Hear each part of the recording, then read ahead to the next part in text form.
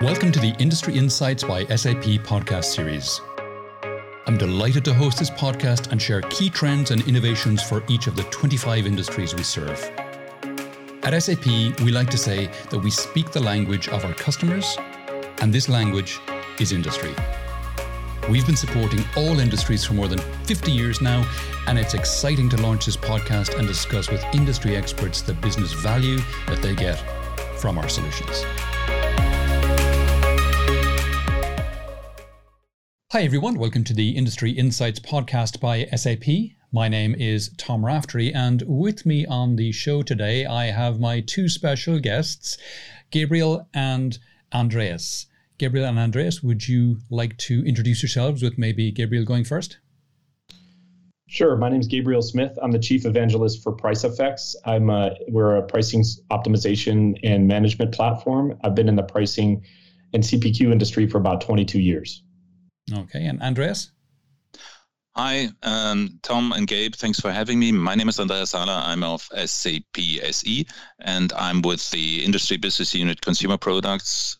I'm with SAP for more than 20 years, and I'm a specialist more or less on all the areas of manufacturing. Okay, superb.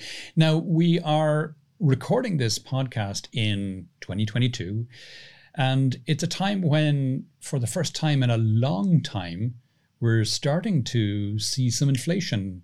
For the longest time, there's been very little inflation over years and years and years. And just recently, we've started to see a little bit of an uptick. Not even just a little bit, we've started to see an uptick in inflation. Why? Well, Andreas, you're the economist, but maybe I'll take my first cut at it and you can expand on it. So my layman's understanding, not being an economist, but from a pricing perspective, what we're seeing is that obviously there was a lot of quantitative easing going on, so a lot of money being printed, so additional money being in the system. You get that combined with some pressure, on the commodities markets, rising labor rates, and they all kind of come together to increase both the production price index as well as the consumer pricing index. So I think we're at like 7 or 8% year over year now, which is the highest since the 1980s. And so I think it's a number of factors. I mean, obviously, we also had a dip in the economy, and in order to bring us back from that, they kept interest rates extremely low for a very long period of time. And now that we've started to come out of it quite quickly, you're seeing that inflationary pressure as a result. Obviously, the Fed has noticed this, and yesterday they've increased the interest rates by a quarter point, and with the plan to increase them, I think they said 7 times over the next year or so. So they're starting to wake up to the fact that they have to do something at this point. So that's what I've seen. Okay, Andreas?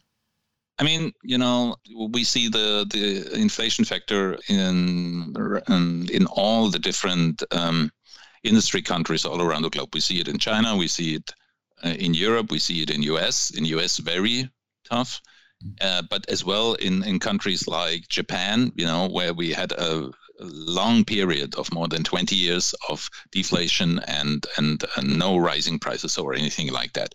So having said that, it's not a US issue or at all. It is a global issue on the one hand, and on the other side, Gabe mentioned some reasons for inflation, but there is not a single one. So first thing, the Ukrainian war could be one of the factors, the COVID-19 crisis, and so on and so on. But there are more or less quite a chain of different factors leading to this really high inflation. And having said this, it doesn't matter if it's inflation, if it's stagflation, if it's shrinkflation, the prices are rising. And so what are the effects, for the companies as well as for the end consumers? That's the main point. Yeah, and that brings me nicely, Andreas, on to my next question, which is exactly that. Both of you work in the CPG area, and you got to think that's particularly sensitive to inflation because it's not B2B per se, it's B2C. And as a result, consumers are a lot more fickle, I want to think, and sensitive to increasing prices. How is that affecting? How are you seeing that play out in the market? Yeah, I mean, it depends on the category. When we talk about luxury goods, a Rolex Oyster, there won't be any price sensitivity by the end consumer because the price is part of the image you buy, and that you can afford it, Same for other luxury goods or luxury cars or whatever, But on the other side, when we talk about daily base products, food, beverage, home and personal care, cosmetics, then we're talking also about not a very high price sensitivity, a very high price sensitivity, the other way around, sorry. And with that, we then also talk about issues for a consumer products company when it comes to that. Gabe, do you want to add something from your side? So, as a pricing guy, I pay a lot of attention to consumer pricing and particularly around key value items and key value categories like milk is a big one, for example. And so, typically retailers and CPG companies, they seek to keep those pretty flat and they try to, hide price increases in other places that aren't as sensitive. But even now you look at, some of these staple items and the key value items that people buy and they are going up.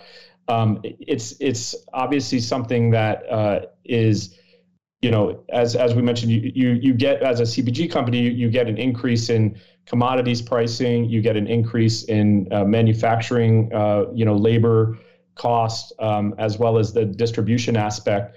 And you have really no choice but to respond to it in some way, right? So there's various ways that people seek to do that. Sometimes it's through reducing the amount of promotional, activity that's going on or the spend there. Other times it's to decrease the sizes of these things, so to kind of hide the price increase inside of a reduced quantity of whatever it is that they're selling. And so, there's and obviously, Andreas, you've talked before when we were talking about this, that there's hedging that goes on in these companies to guard themselves against some of the inflationary pressures, especially in the commodities markets. So there's, and it does take time, but what it creates is an environment where, people are actually becoming accustomed to raising prices. And so it does create an environment actually where if you do it right, you can actually kind of buy into the notion of inflation and get ahead of some of the cost increases even and create some float. And some companies are doing that and taking advantage of that a little bit too much, which is drawing some regulatory ire and focus, particularly in areas like, that are really hitting people like gasoline and proteins and some of these daily or weekly kind of staples, right? So that's what I'm seeing. So hopefully that's helpful. Coming back to what Gabe said, so maybe let's have a look just a minute on things. What are the cost factors for consumer products companies? So as Gabe said, first of all, the ingredients, and as well energy, but as well financial costs, interest, and so on, workforce. We have then energy for running any factory or for transporting stuff, and as well the asset itself for the factory. And a new cost factor is also sustainability, because if you want to become as a company sustainable, you can't get it without any costs, This is also a new cost factor, and all these cost factors are also influencing, of course, the price strategy of a company. That's the first thing. And the second thing is that, as Gabe said as well, for a consumer products company, it is quite vital for the planning and all that stuff that you hedge the risks of some of these cost factors. Of course, some of them you can't hedge, but for example, when it comes to commodities, it is like that you have your CFO will drive the procurement department for 70 up to 90, depending on the on the time. So maybe today 90% of the following year is already hedged in a sense that you have already defined contracts, or that you have derivatives where you also hedge the risk of the volatility of a market, because inflation is just one thing. Of course, when we talk about sugar, about cocoa, you have also weather impacts and what not good qualities or whatsoever.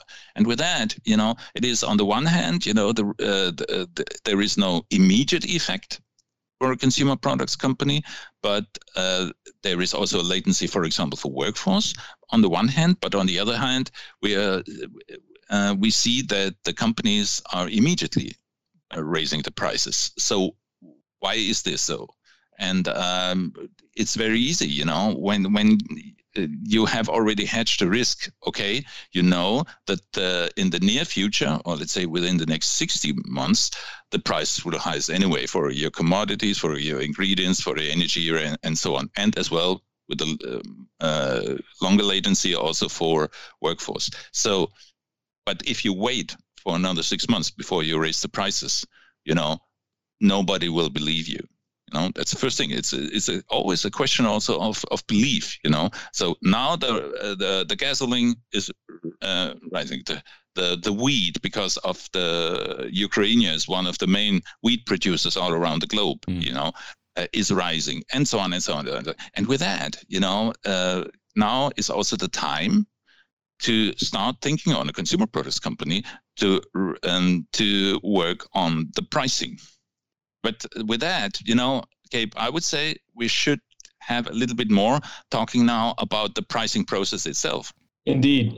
And I would just say before we get into the pricing process that, this is not, we're in 2022. This is not an entirely new phenomenon, right? It's been happening for about a year now where we've seen this, this uptick in CPI.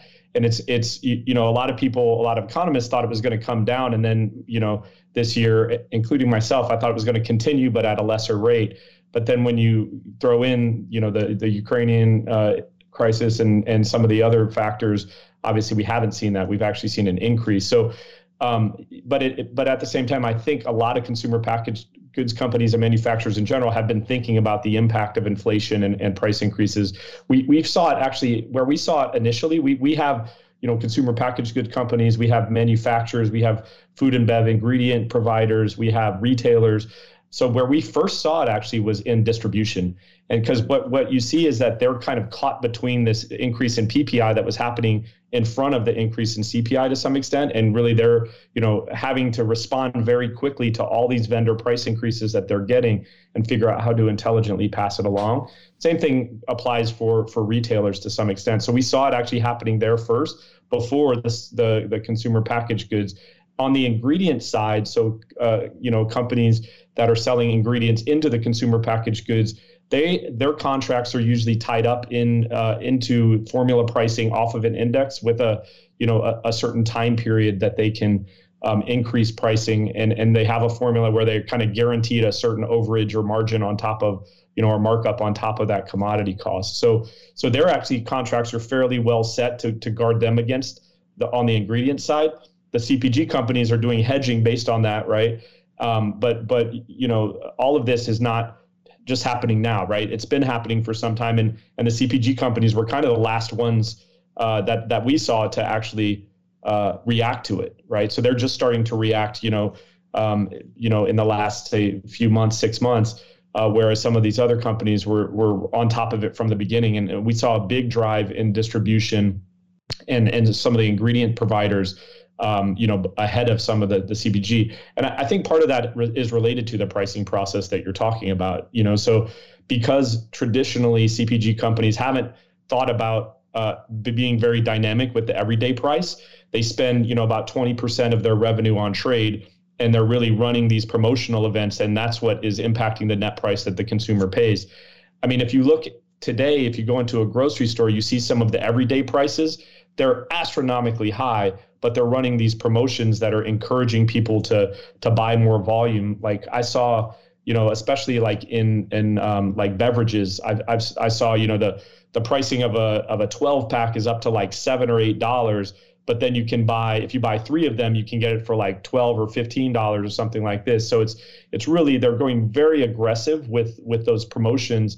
And they've increased the pricing. Hopefully, I think that they don't have to keep increasing that everyday price. They just bumped it up a lot, and then they're running aggressive promotions against it to encourage that behavior. But I think at the same time, in certain categories, you see that they are increasing pricing, and they're starting to think about pricing as not a once a year or once a quarter event, but as more holistically along with promotions and trying out things in a more collaborative environment with the retailers.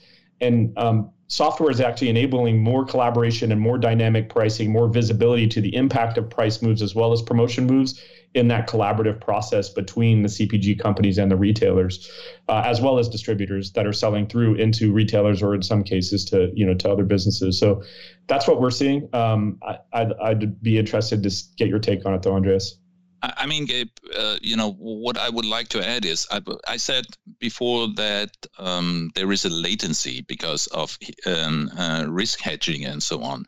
But, it is quite clear for the consumer products company that the prices for energy, for ingredients and all other cost factors will go up, And the question is, and that's also the point, if consumer products companies use now the time of raising prices to also have better margins.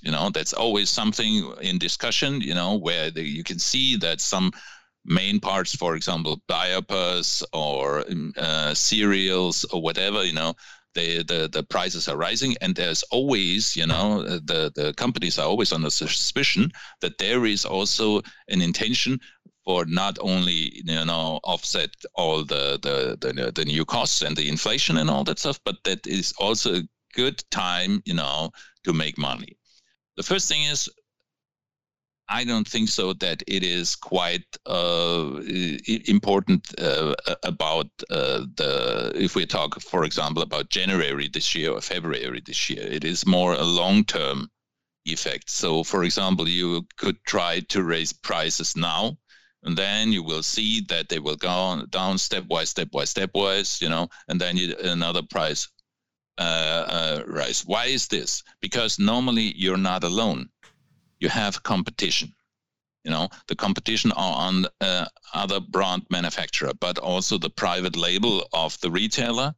And as well, you're not alone in a sense that you don't decide on your own what is the price for the end consumer, but you have always to negotiate with the retailer. And with that, you have then also you're not a monopolist. There's always competition. There is always a market. There are also other products. So, for example, if you are Ferrero and you have this hazelnut cream, there could be also some other spread. And with that, this is something where the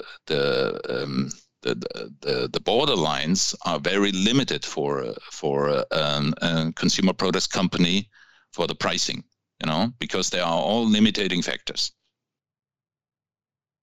Yeah, agreed. And I mean, at the end of the day, a consumer can only afford to spend, at least a lot of consumers can only afford to spend a certain amount on that basket, that market basket, right? Absolutely. So, you've got to consider both, cannibalization within your own product lines, but within that category as well.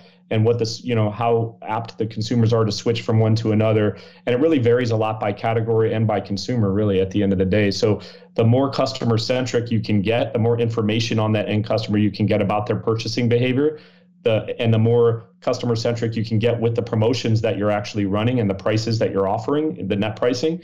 That's where, the kind of best in breed CPG companies are going, because they realize that, for me, for example, when I go to buy beer, I just look for whatever is a good deal within a certain type of beer that I'm looking for. So if I'm looking for IPAs, I'm not attached to Sierra Nevada or whatever brand. I'm looking for, a hazy IPA, and I'm looking kind of like, what's a good deal here? And so there's switch, I'm apt to switch. I'm not attached to one brand, but there's other things that I am very attached to, to the brand on, and I'm much less likely to switch. And you could see that type of information if a retailer has a loyalty card on me, like Safeway does. they can see that purchase behavior and they can understand that, and they can offer certain promotions that take that into account.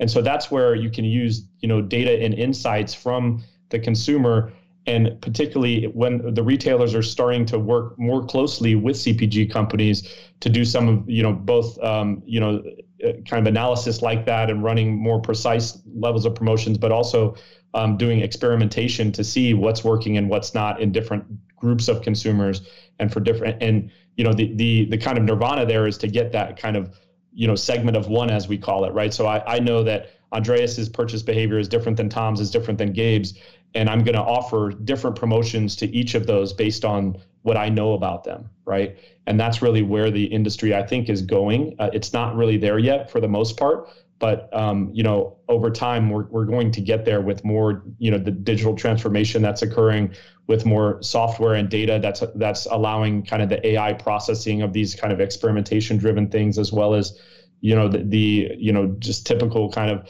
regression and collaborative planning process and regression analysis that happens on elasticity and things like that. So, I'm probably going a little bit beyond where that question was asked, Tom. So apologies there, but feel free to reel me back in. Yeah. Sure. No, I mean, what you're saying is fascinating, because it talks to the usage of data and profiling of customers such that organizations have, for all intents and purposes, a digital twin of your preferences.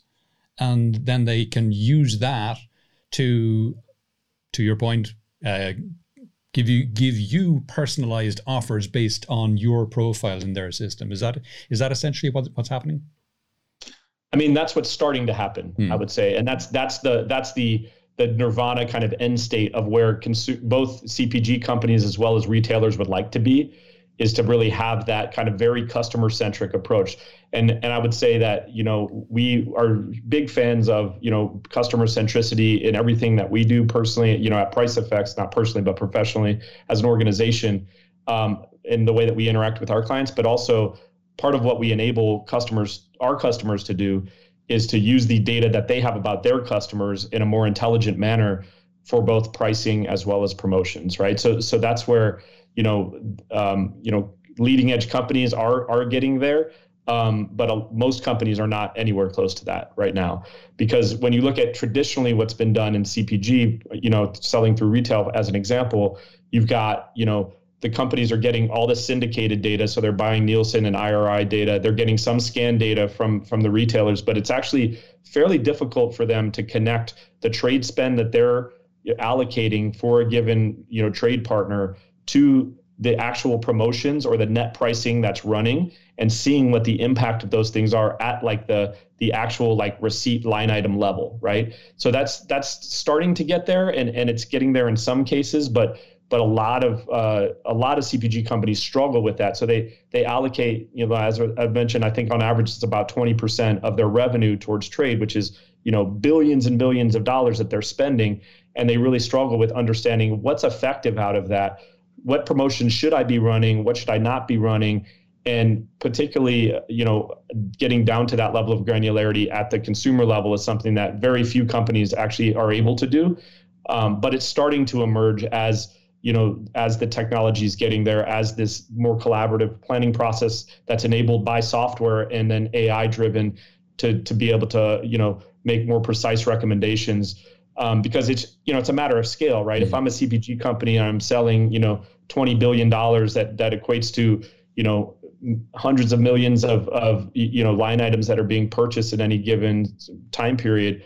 There's no way that I can, as a human, go through that information and try to understand it and make recommendations, right? You really need the power of machine learning and artificial intelligence to make better recommendations. And that really requires a closed loop process where you're getting as granular of data and ideally, customer centric information back on purchase behavior. So when I'm running that promotion for 3 for $12, I understand how much it's costing me, but I also understand what the impact of that is from a volume and revenue perspective. So I can understand, is that a good promotion or not? Right. And that's really where traditionally folks have struggled, but I think it's starting to, we're starting to get to the environment where some companies are able to close that loop and be a lot more precise and spend that money more wisely. I mean, Gabe, I don't say that you're wrong, but I would add just one, and that's a very significant factor for me in this discussion, and that is that you mentioned the segment of one. When it comes to marketing, when it comes to 360 customer segmentation and all that stuff, then you're absolutely right. But when it comes to other areas of a consumer products company, when it comes to mass production and all that stuff, we're always talking about profitable growth. And that's where the segment of one approach is also quite tricky, because of the fact that of course, you can try to change as a consumer products manufacturer from mass production to mass confectionery. But on the other side, the question is, you still must be profitable. So when we talk about the segment of one and all the data and all the syndicated data and all the other stuff, and by the way, SAP has a lot of nice solutions also for this 360 view in this area. But the thing is that when it comes to the product itself, we still talk about categories, we talk about product brands, we talk about packaging and all the other stuff, and then we talk always in this area we're talking today, food, beverage, and cosmetics. We mainly talk about mass production, and with that, sure. the on the one hand, and that has nothing to do with pricing. It is the question then: how can I, on the one hand, create a personalized experience in the consumer journey, and on the other side, produce on low cost. And that's also something which is one of the main goals for a consumer products company. But coming back to the pricing, so when we see three main trends in consumer products. The first trend is what we already said, is the consumer centricity. And I mean, that's something which is nothing new. I mean, if you are a brand manufacturer, consumer centricity is key.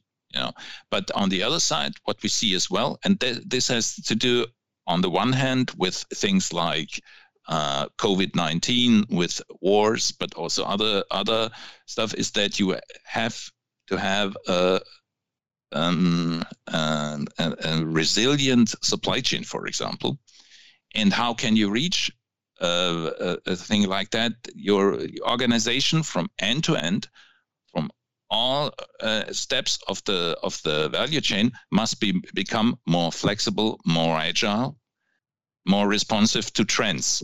Not only market trends to the end consumer. So, for example, you can use the syndicated data or the data from POS, from the retailer, to find out more about the decision of the consumer, what's en vogue, and all that stuff. But on the other side, for example, when we're talking about inflation, we talk also about prices, about the commodities and all the stuff, the cost drivers. And with that, you must be much more agile, flexible. That's one thing. And that's where that is one of the benefits of digital transformation itself. And then the second thing is as well, it is not only agility and flexibility, it's also speed. You must,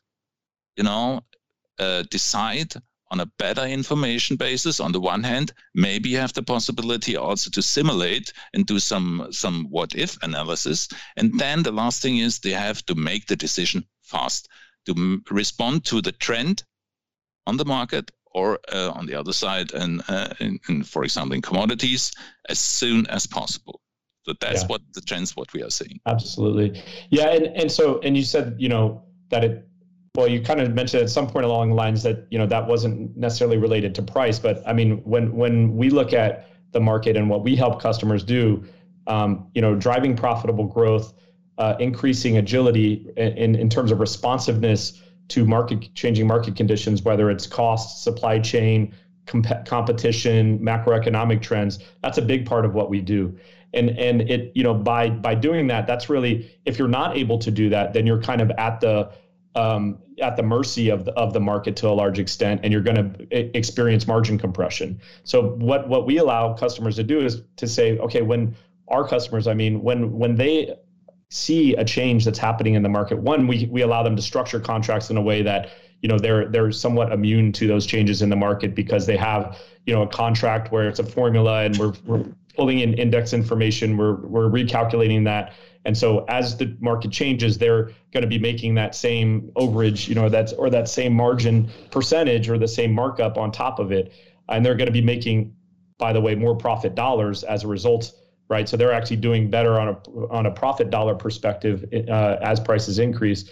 For manufacturers, that's the case. For distributors and retailers, it's really about, how do I respond with more agility to those cost increases, or even buy into them so I can create float, right? So that's what you're seeing in these trade partners, is that they're actually able to say, first of all, a lot of trade partners for manufacturers struggle with the speed and agility of executing a price increase on their side once they get it from the vendor. We've worked with a couple and done some analysis, and like one was a $3 billion distributor that we looked at and said, hey, if you can, it took them over 20 days to respond to a vendor price increase. So just by decreasing that amount of time down to 1 day, that would save them $4 million per year in the ability to not experience that margin compression over that period of time, but also buy into that. And actually they can even be proactive. So and that's the thing, right? If you realize how this stuff actually works and how this gets passed throughout the entire supply chain, you could actually sense that your manufacturer is going to increase their pricing based on what's happening in the commodities market, or based on what's happening. And you could actually say proactively increase your pricing and actually create profit off of that event, right? And that's what, the kind of more forward-thinking trade partners are doing with manufacturers. But again, you have to have that agility, that kind of more, that analytical capability, and ideally be, alerted of certain trends that would, point you towards that action, right? And as you mentioned, then simulate the impact of it, understand what it's going to look like, both on the, on the cost side as well as the sell side, to understand what's the impact going to be on my volume, on my revenue, et cetera. And then if you can do all of that intelligently and kind of proactively, that's again what the best in breed, manufacturing trade partners are able to do. And as I mentioned, the manufacturers, the best in breed is to structure the contracts in a way that accounts for the volatility in their costs, so that they can basically pass them through in an automated way.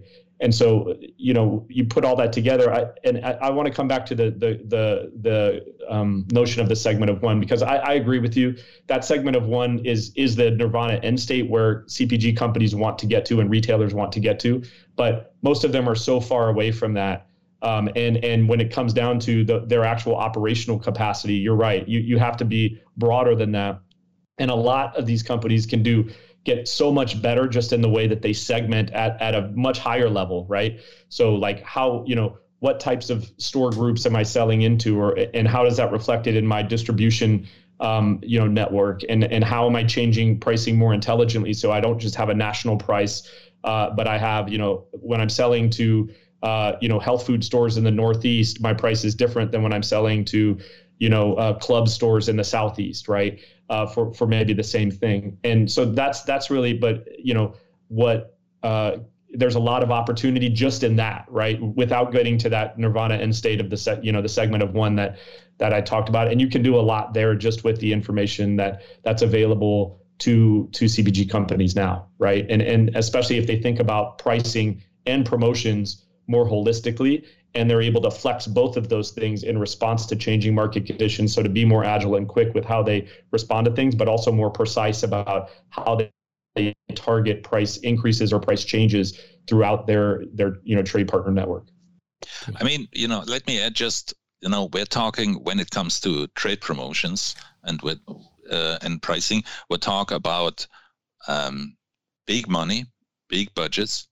We talk about also mass production. So even small changes will have a really big impact, when it comes to costs and also to margin. So having said this, better insights you have, the better database you have, the more likely it is that your margin will be higher and that you are able to respond to the trends in the market in an adequate way. That's also a point here, because even small changes will have a really big impact, Absolutely. Yeah. I mean, we always talk about the power of 1%, right, in pricing. And so there was this McKinsey study and book written, and it was a Harvard Business Review kind of joint study. And then they wrote this book called The Price Advantage. And they basically talk about what is the impact for Fortune 500 companies of a 1% improvement in price, and how does that compare to a 1% improvement in volume or decrease in variable or fixed manufacturing costs. And what came out of that is that I think the current numbers are about a 1% improvement in price is about an 8.7% increase in profit versus a much lower, the variable cost reduction is the second most powerful. The fixed cost reduction is the third, and the volume increase is actually the lowest. So, a lot of CPG companies, a lot of promotion spend is about increasing volume, but they're because that's what they're able to track easily. When I run this promotion, how much has my volume increased over baseline? But you have to look at it obviously as an investment, and what's the ROI against that investment. And when you look at, getting that extra volume, how much it oftentimes costs you it's not even worth it, right? And that's what, CPG companies know this, but it's very difficult to take all of that data and that complex environment that they operate within and actually boil it down to, is that promotion worth it or not? Like that's a simple question that almost every CPG company struggles with, right? But one thing that they probably are starting to realize is that, if I just increase my price by 1%, then I can, really drive a lot more bottom line impact to my organization. And then we are coming to the goal of profitable growth. That's it. Absolutely. Yep. That's a big, I'd say the three things that we help our customers do is respond with more agility to changing market conditions to avoid margin compression, drive profitable growth by offering, insights and pricing guidance in different channels and in both pricing and promotions, and then doing so while reducing risk and reducing kind of the overhead that's required to execute on these processes. And the combination of those three is where our customers are getting the most value out of our solution. Cool. Folks, we've gone way over our time on this, but it's been a really interesting conversation. If people want to know more about yourself, Andreas, or yourself, Gabe, or about PriceFX, or any of the things that we talked about on the podcast today, where would you have me direct them? Gabe, you kick off.